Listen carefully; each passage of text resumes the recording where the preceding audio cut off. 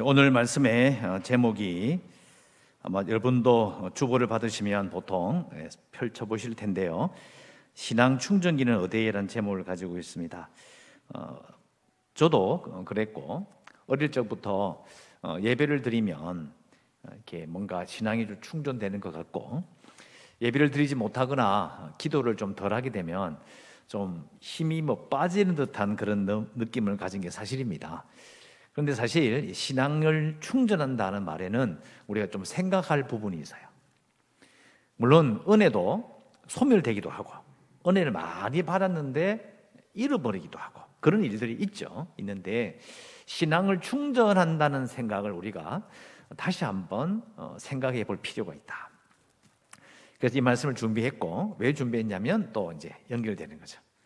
주가 사랑하시는 세상 속으로 살아가야 된다, 가자고 했는데 사실 좀 어떻게 해야 될지가 막막한 경우가 있어요.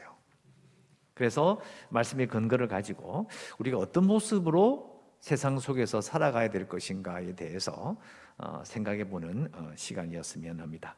읽은 본문에 보면 그리스도를 아는 냄새라고 하는데, 이 냄새란 말을 가지고 제가 준비를 하다가 말씀과 연결시켜서 오늘 함께 성도들과 말씀을 생각해 보기를 원하는 겁니다.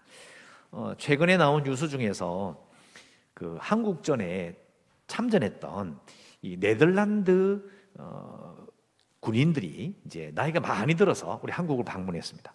최근이에요. 얼마 되지 않았는데, 저는 사실 그 유엔군의 국적을 다 외우지는 못하니까 네덜란드에서도 참전했구나라는 생각이 들고, 아주 소수가 왔기 때문에 잘 몰랐는데요. 쭉 이야기를 읽어보니까 이 중공군하고 싸웠다고 하더라고요. 그래서 쭉 이게 회고를 쭉 이야기를 하는데 보니까 주로 중공군들이 밤에 기습을 많이 했다고 합니다. 그러니까 얼마나 두렵고 무서웠겠어요.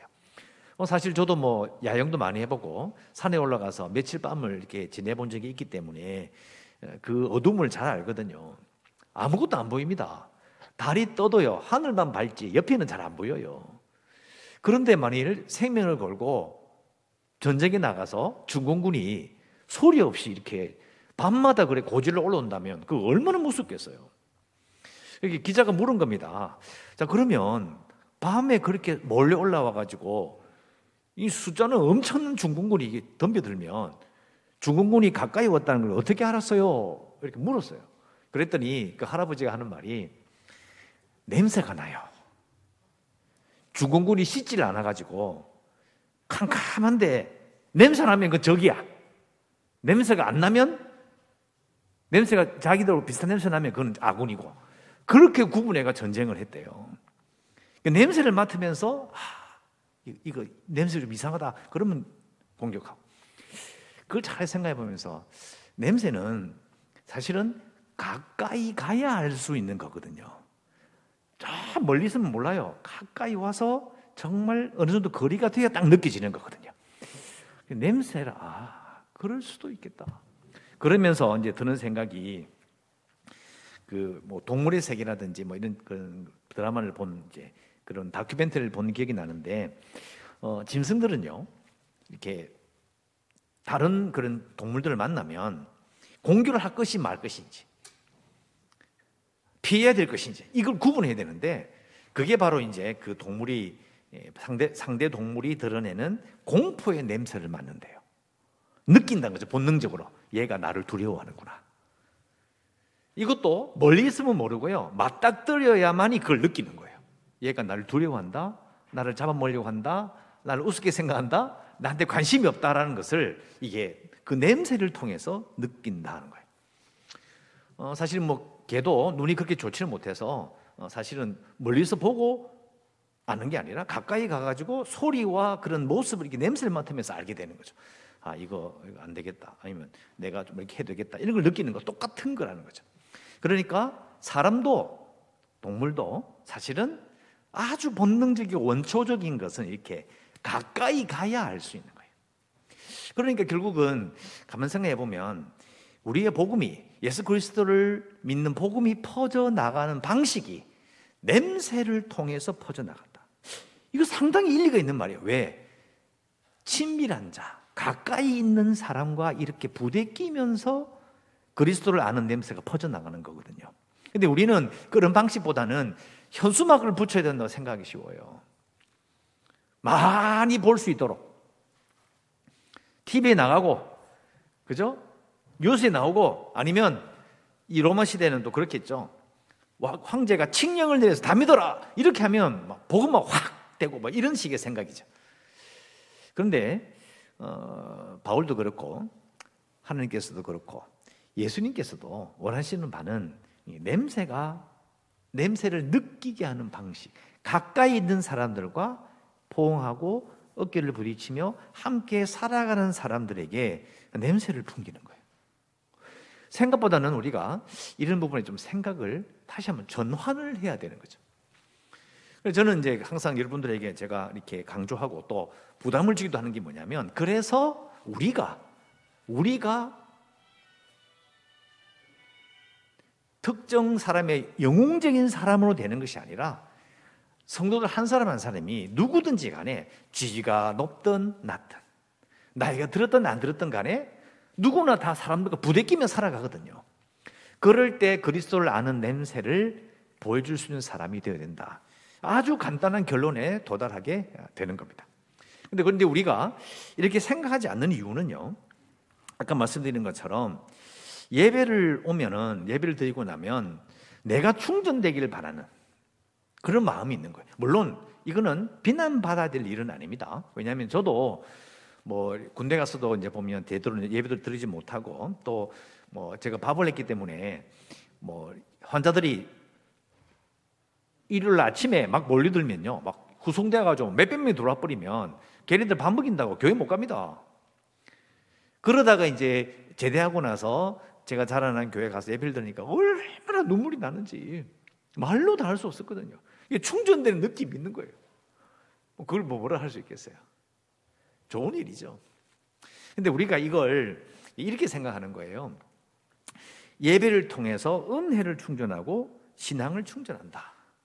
근데 이렇게 생각하는 건 좋은데 그 다음에 어떤 마음을 가지느냐면, 이제 내가 충전이 되었고 힘이 있으니까 내가 해야지 이렇게 생각한다는 거예요. 나가서 일주일 동안 살면서 그걸 다 소모하고 다시 돌아와서 이거 다시 또 충전을 해. 또 그렇게 살아요. 나쁜 건 아닌데요. 그런데 이게 어떤 식으로 번져 나가느냐? 여러분, 복음은요, 나를 강하게 해주는 게 아니에요. 이게 은혜를 충전한다는 생각에 딱 부딪히는 거예요. 복음은 우리를 강하게 하는 게 아니고요, 죄인이었던 자들, 죽을 수밖에 없는 자들을 살려놓는 것에 딱 거기까지예요. 복음을 믿으면 강해진다, 이 느낌은 죄에 묶여있다가 사탄의 권세에 묶여있다가 노임을 받는 그 해방된 그 기쁨이 너무 커서 자기가 강해지고 똑똑해지고 유명해지고 퍼져나갈 것으로 생각한다는 거예요. 근데 그건 다른 문제예요. 딱 거기까지예요. 그래서 사실은 역사적으로 보면요, 제가 지금 관점과 말을 달라서 할 뿐이지 처음에 예수 믿던 많은 사람들이 유명해진 사람이 누가 있어요? 얼마나 많은 고난을 겪는데요. 그러니까 복음을, 그리고 은혜를 우리가 내가 힘을 차리고 내가 뭔가 고양되고 이렇게 막 끌어오르고 짠 이런 느낌으로 생각하는 건 약간 재고의 여지가 있는 거예요. 다시 한번 생각해 봐야 된다. 충분히 그래야 된다는 거죠. 왜 그럴까? 사람들은 근데 보통 그런 거죠. 설명을 안 듣고 그냥 이렇게 신앙생활을 하면 충전되기를 원하는 게, 그게 인지상정이죠. 그렇게 되기를 원하는 거예요. 그러니까 이거는 믿지 않는 자들이 복잡한 인생 가운데, 아주 바쁜 인생 가운데 집을 벗어나서, 일터를 벗어나서 밖에 바람 좀 쐬면 콧바람 쐬고 나니까 좋아진다, 이게 나쁜 일은 아니잖아요. 그죠? 그리고 딴 데 가서 이렇게 예수 믿는 사람들 말고 불신자들이 올라가서 이렇게 빌어가지고 자기가 잘 되기를 바라는 거나, 우리는 우상이 아니라 하나님께 비는 거, 그건 뭐가 잘못이에요? 근데 이게 틀린 건 아닌데 복음과 연결되는 부분들을 생각해 봐야 된다는 거예요. 오늘 그 근거가 오늘 본문에 나오는 건데요. 또 그리고 고린도 후서 뒤에 보면 또 나와요. 자, 그걸 연결시켜서 생각해 봤을 때 과연 우리는 세상 속에 살아갈 때 어떤 마음을 가져야 될까? 어떻게 우리가 세상에 살아갈 때에 힘을 얻을 것인가라는 부분들을 오늘 생각해 보자는 겁니다. 자, 다시 정리해 봅니다. 우리가 생각해 봤을 때 그럼 신앙이 충전이 아니다. 그런데 왜 사람들은 자꾸 충전해야 된다고 생각하고 은혜를 아주 가득 채워야 된다고 생각할까? 이유는 딱 한 가지입니다. 우리가 흔히 살아갈 때 드는 마음은요, 내가 약해지는 게 싫은 거예요. 여러분, 아프면 기분 좋습니까? 힘이 빠지면 좋아요? 안 좋죠? 내가 이 정도 지위에 있었는데 내려가면 기분 좋습니까? 싫어요. 약해지는 게 너무너무 싫은 거예요. 그러니까 난 하나님 믿으니까 하나님 믿으면서 동시에 내게 하나님의 권능이 나타나가지고 승리하길 바라는 거예요. 그러면서 이걸 오늘 읽은 본문의 말씀으로 이렇게 연결시켜서 표현하면요, 이 세상에 내 냄새가 알려지길 원해요. 나와 함께 있던 모든 사람들이 나를 기억해 주길 바라는 거죠. 나를 기억해 주길 바라고 내가 뭘 하면 사람들이 다 인정해 주길 바라요. 그거 얼마나 재밌어요. 저도 목사로서 그런 생각을 할 때가 있어요. 야, 저 목사님 참 나도 하고 싶다. 참 부럽다. 그 참 희한하거든요. 이렇게 보면 말씀을 들어보고 이제 그 예배 실한 걸 보면요, 별거 없어요. 근데 어떻게 저렇게 사람들이 좋아하고 따르고 할까? 나는 아무것도 아닌 거예요. 너무너무 부럽고 자존심도 많이 상하고. 그러니까 이건 목사만 여러분 다 똑같잖아요. 여러분이 직장에서 한 가지 일만 해도 사람 다 박수치고 너무 잘하고 결과가 너무 좋고 사람들이 전부 다 인정하고, 여러분 얼마나 재밌어요. 그게 보통 사람의 생각인 거예요. 믿는 신자도 그런 생각하고 불신자도 똑같은 거예요. 이게 우리도 믿는 자도 자신도 모르게 충전해서 채워서 뭔가를 해내려고 해요. 누가? 내가. 하나님, 내가 이 일을 해낼 수 있도록 내게 채워주소서, 이렇게 기도하는 거예요. 다시 말씀드립니다. 이 나쁜 거 아니에요? 그런데 복음과는 충돌하는 거예요. 복음은 나를 강하게 하는 게 아니에요. 나를 강하게 하기 위해서 예수님을 보내신 게 아니에요. 구원하시기 위해서지. 제가 반복해서 두 번이나 이야기했어요. 이게 정말 중요한 이야기예요. 여러분, 오늘 말씀을 한 군데 더 찾아보겠습니다. 고린도후서 12장 말씀을 보시기 바랍니다. 고린도후서 12장. 12장 딱 펴놓으시고요. 9절을 딱 펴놓고, 저를 딱 보세요. 12장 9절 딱 펴놓고 이제 저를 보시기 바래요. 바울이 예수님을 만났어요. 만나고 불타오른 거예요. 직접 만났으니까 기적도 체험했고 나갔어요. 여러분 가만 생각해 보면요, 바울이 정말 체력이 좋아요. 왜요? 자기가 직접 걸어서 다메섹까지 가서 고발장을 전달할 정도로 열정이 넘쳤고요. 그 많은 체력이 되는 사람이에요. 그리고 똑똑해요. 그 당시에 바울 얼굴만 쳐다보면요, 저 가말리엘 랍비 밑에 공부하던 그 사람인데 그 정도로 유명한 사람이에요. 유명하죠. 똑똑하죠. 그리고 저 위쪽에 북쪽에 있던 어머니와 아버지가요, 유학을 보낼 정도로 돈이 많은 집안이에요. 게다가 체력도 돼요. 그런데 예수 믿어서 하나님 일을 딱 시작했는데요, 몸이 아픈 거예요. 여기 나오잖아요. 사탄의 사자가 내게 임해서 몸이 아파가지고 일을 못하는 거예요. 이거 3번이나 기도한 거예요. 하나님, 이거 안 아프면, 쓰러지지 않으면 내가 정말 3번 갈 거 1번 갔다 오면 되고, 그죠? 열흘 걸리를 내가 이틀 만에 가서 복음 전하고 돌아올 수 있는데, 하나님, 이게 뭡니까? 자기가 너무 약해지는 거예요. 마음이 막 손 끓어오르는 거예요. 열정이 불타는데 이게 뭐냐 이거예요. 그런데 하나님께서 3번이나 이 고쳐달라고 말하는 그 바울에게 하나님 말씀하시기 바로 이 내용이잖아요. 내가 주께 3번 구했는데 하나님 말씀하시기를, 예수님께서 말씀하시기를, 내 은혜가, 하나님이 예수님이 주신 그 은혜가 너희 족하다. 무슨 말이에요? 더 큰 은혜 안 줘. 이미 다 받았어 너는. 이거예요. 이게 좀 충격적이죠. 네가 받은 은혜 그거로 충분해. 그리고 내 능력이, 예수님의 능력이 네가 약한 데서 온전해진다고 말씀하셨어요. 무슨 말이에요? 우리는 생각할 때 내 능력이, 내가 힘이 막 충전되고 막 끌어오르고 막 강해지고 아침 일어나면 날아갈 것 같아야 하나님의 일을 할 줄 알아요. 그렇게 말씀하지 않으셨어요.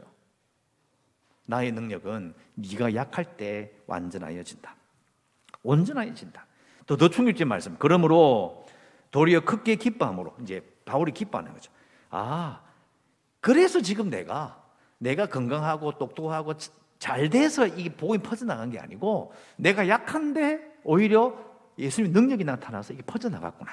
그 다음에 이제 제가 드리고 싶은 말씀, 그리스도의 능력이 내에 머물게 하려 함이라. 그러므로 이제 결론을 내는 거죠. 내가 그리스도를 위하여 약한 것들을 내가 기뻐한다. 이 부분이에요. 자, 그리스도를 위하여 약해진다는 말은요, 그리스도를 위해서 약해지는 것을 내가 기뻐한다. 이 부분이 중요해요. 우리는 그리스도를 위해서, 하나님을 위해서 내가 강해져야 된다고 생각해요. 그런데 바울은 정반대로 말해요. 복음은 우리를 강하게 만들어서 능력을 입혀서 막 약하게 뻗어나가게 만드는 것이 아니라 오히려 우리를 약하게 만들어요.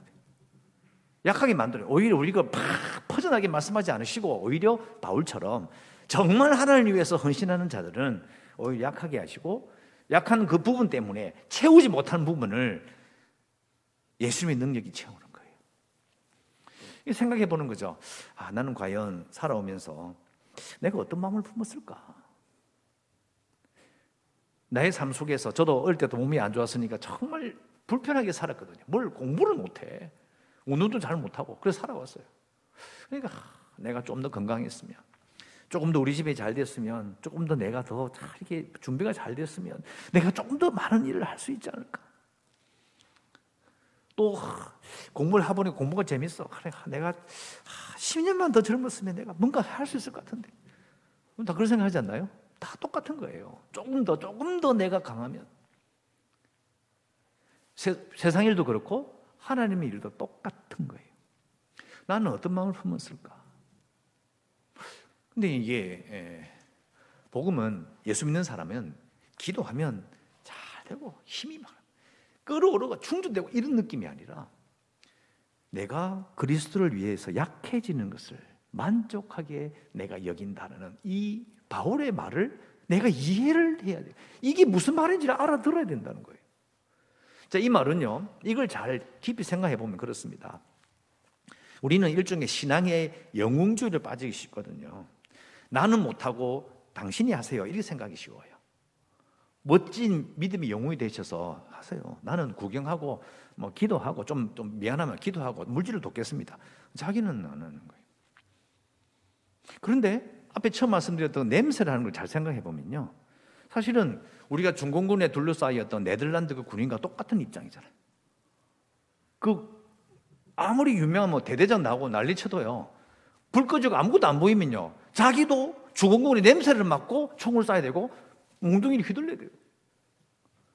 누구에나 똑같이 영적인 책임이 주어지는데, 그게 뭐냐면 내가 그리스도를 아는 냄새를 보이는 것은 유명한 사람은 많이 드러내고 나는 아무것도 못하겠다, 이런 식의 이야기가 아니라는 거죠.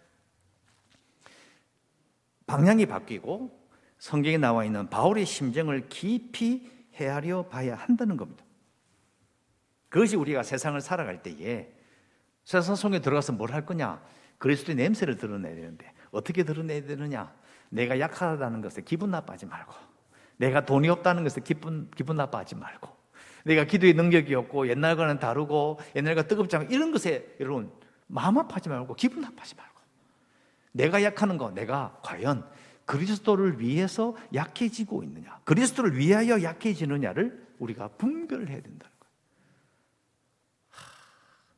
저기 준비하면서 생각해 봤어요. 내가 그렇게 많이 이 고후서를 읽었음에도 불구하고 바울의 심정을 깊이 헤아려 보지 못했구나.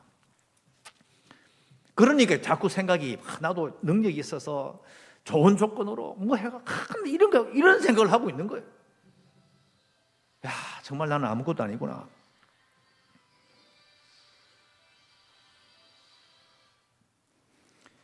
처음 이야기로 다시 돌아가 봅시다. 짐승은 아까 그 중공군을 냄새를 알았다는 것 똑같이 짐승은요 공포의 냄새를 맡아요.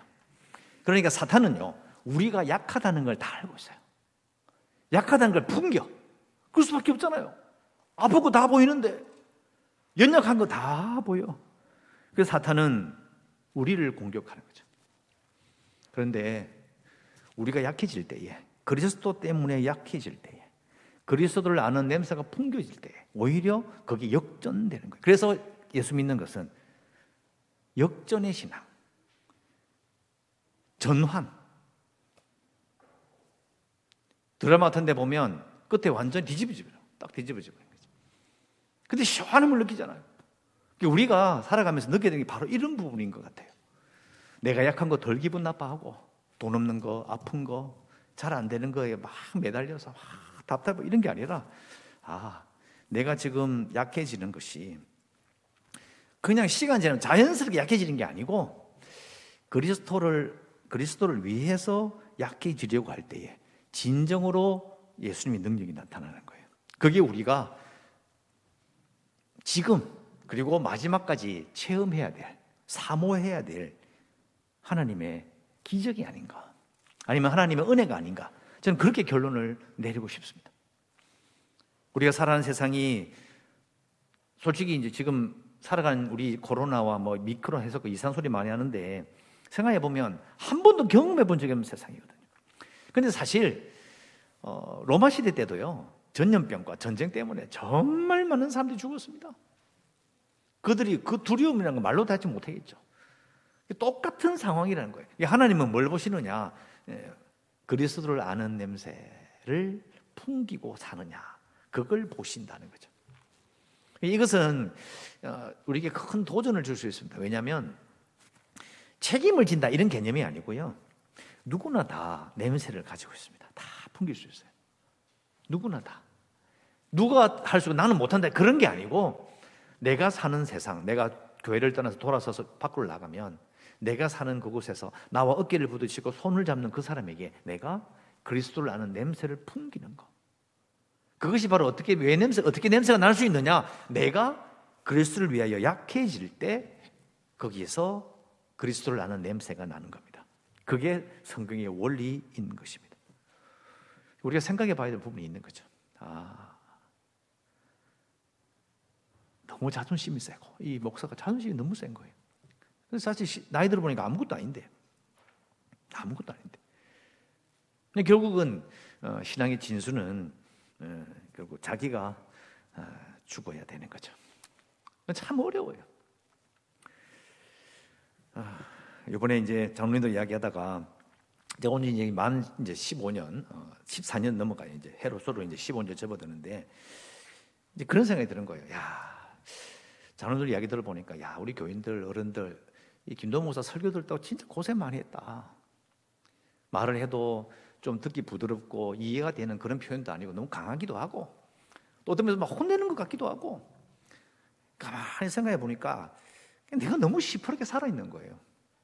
그래서 이제 마음이 이제 좀 쉽게 바뀌지는 않겠지만 중요한 건 이제는 조금 더 부드럽게 예배의 모든 것을 이렇게 나를 바라보는, 내가 어떻게 막 이렇게 하는 게 아니라 하나님을 바라보도록 이렇게 해 나가야 되겠다. 이게 생각이 이렇게 바뀌는 거예요. 그러니까 이 설교를 준비하는 와중에 당회를 했거든요. 이야기들 보니까 마음이 그런 거예요. 그러니까 제가 강조치 바로 이런 분이에요. 내가 약하고 내가 못한다라는 걸 받아들여야 돼요. 그걸 받아들여야 그 다음이 보이는 것이지, 나는 잘해, 나는 절대 틀리지 않아, 이런 마음을 꽉 쥐고 있으면요 못해요. 뭘 할 수 있을 것 같습니까? 여러분 다 마찬가지입니다. 저는 그런 생각이거든요. 내가 어릴 때부터 자라왔던 그 분위기와 이 처음부터 이 신앙생활을 생각해 보면, 목사님들이 그때 제가 어릴 때 봤던 목사님의 말씀들이 보면 말씀하고 안 맞아요. 말씀이 정확하지 않아요. 이러면 공부할수록 자꾸 이상한 얘기를 하시다는 걸 깨닫고 그런 이 생각한 거죠. 말씀의 원래 뜻이 이것이라고 가르쳐주기만 하면 다 되지. 아니에요. 그게 아니었던 거예요. 그게 아니고, 그건 평생 해야 될 작업이지만 중요한 것은 내가 과연 예수님을 아는 냄새를 드러내느냐 봤을 때는 결국은 내가 그리스도를 위하여 약해지느냐는 거예요. 그게 안 되는 거예요. 생각해 보니까 참 부끄럽기도 하지만, 그러나 평생을 걸쳐서 해야 될 고통스러운 작업인데 난 아직 시작도 안 했구나 하는 생각을 하게 된 거죠. 여러분, 만 14년, 15년 넘게 제 설교 들은다고 정말 수고 많이 하셨고, 좀 이제는 좀 이렇게 뭐라고 할까요? 여러분의 마음을 더 부드럽게, 그리고 하나님을 바라보도록 좀 즐겁고 은혜가 넘치는 그런 설교와 예배될 수 있도록 많이 노력을 해볼 예정입니다. 그러기 위해서는 제가 좀 더 죽어야 되죠. 죽어야 되고, 뭐 제가 뭐 어려운 단어 쓰고 이런 건 아니지만 이게 너무 이제 막 이게 날이 서 있는 부분이 사실이 있는 거거든요. 뭐 다 설명할 수는 없지만은, 이게 우리가 목사가 이런 말을 하면 여러분 똑같이 어떤 마음을 품어야 될까요? 이게 그리스도를 위하여 약해지는 거 너무 기분 나빠지 말고, 돈 없고 늙어지고 힘든 거 그것 때문에 너무 열이 받아 있으면요, 속이 너무 상하면요, 하나님 못 바라봐요. 그렇게 하지 말고, 내가 지금 약해지는 거, 돈이 없어지는 거, 아무튼 힘들어지는 것이 그리스도를 위하여 초점이 맞춰질 수 있도록 노력해야 돼요. 물론 이것이 저것도 무슨 소리 하는 거 이럴 수 있어요. 그런데 약해지는 그 순간마저도 그 순간을 통해서 예수님을 아는 냄새를 드러내야 되겠다, 그걸 풍겨야 되겠다는 생각이에요. 요양병원에서 같이 누워 있으면서 옆자리 사람에게도 냄새를 풍길 수 있어요. 버스를 타면서도, 걸어가면서도, 밥을 먹으면서도 그걸 드러낼 수 있어요. 이게 생각이 바뀌어야 되는 거죠. 생각이 바뀐다는 거, 제가 지금까지 계속 그렇게 생각을 바꿔야 된다 이야기했는데, 내가 생각을 안 바꾸는데 생각이 바뀌나요? 여러분, 같이 생각을 바꿔서 2022년도를 바라볼 때에 원래 말씀대로 말씀에 있는 대로 해설이 필요 없이 읽으면 내가 그리스도를 위하여 약해진 데서 그걸 두려워하지 않겠다. 진정한 능력이 우리에게 나타나야 합니다. 난리를 친다 해도요, 그게 안 되더라고요. 피를 뿌리고 막 눈물 흘리고 막 무릎이 박살나라 기도해도요, 안 돼요. 이유는 기도가 부족해서 그런 게 아니고요, 내가 약해지질 않는 거죠. 여러분의 신앙생활이 평생을 살아온 것이 쓸모없다는 이야기를 하고 싶은 게 아니에요. 그게 아니고 그 기도와 헌신이 쌓였기 때문에 이제는 이걸 이해할 때가 된 거죠. 저도 마찬가지고, 이제는 정말 그리스도의 능력을 위하여 내가 약해진다는 것 자체가 내게 일어나야 되고, 그것이 진정한 능력으로 나타나게, 그냥 한번 체험했는데 없어지는 그런 거 말고 정말 나와 함께하는 그 뭔가가, 그 기쁨이 나와 함께하기를 바라는 것입니다.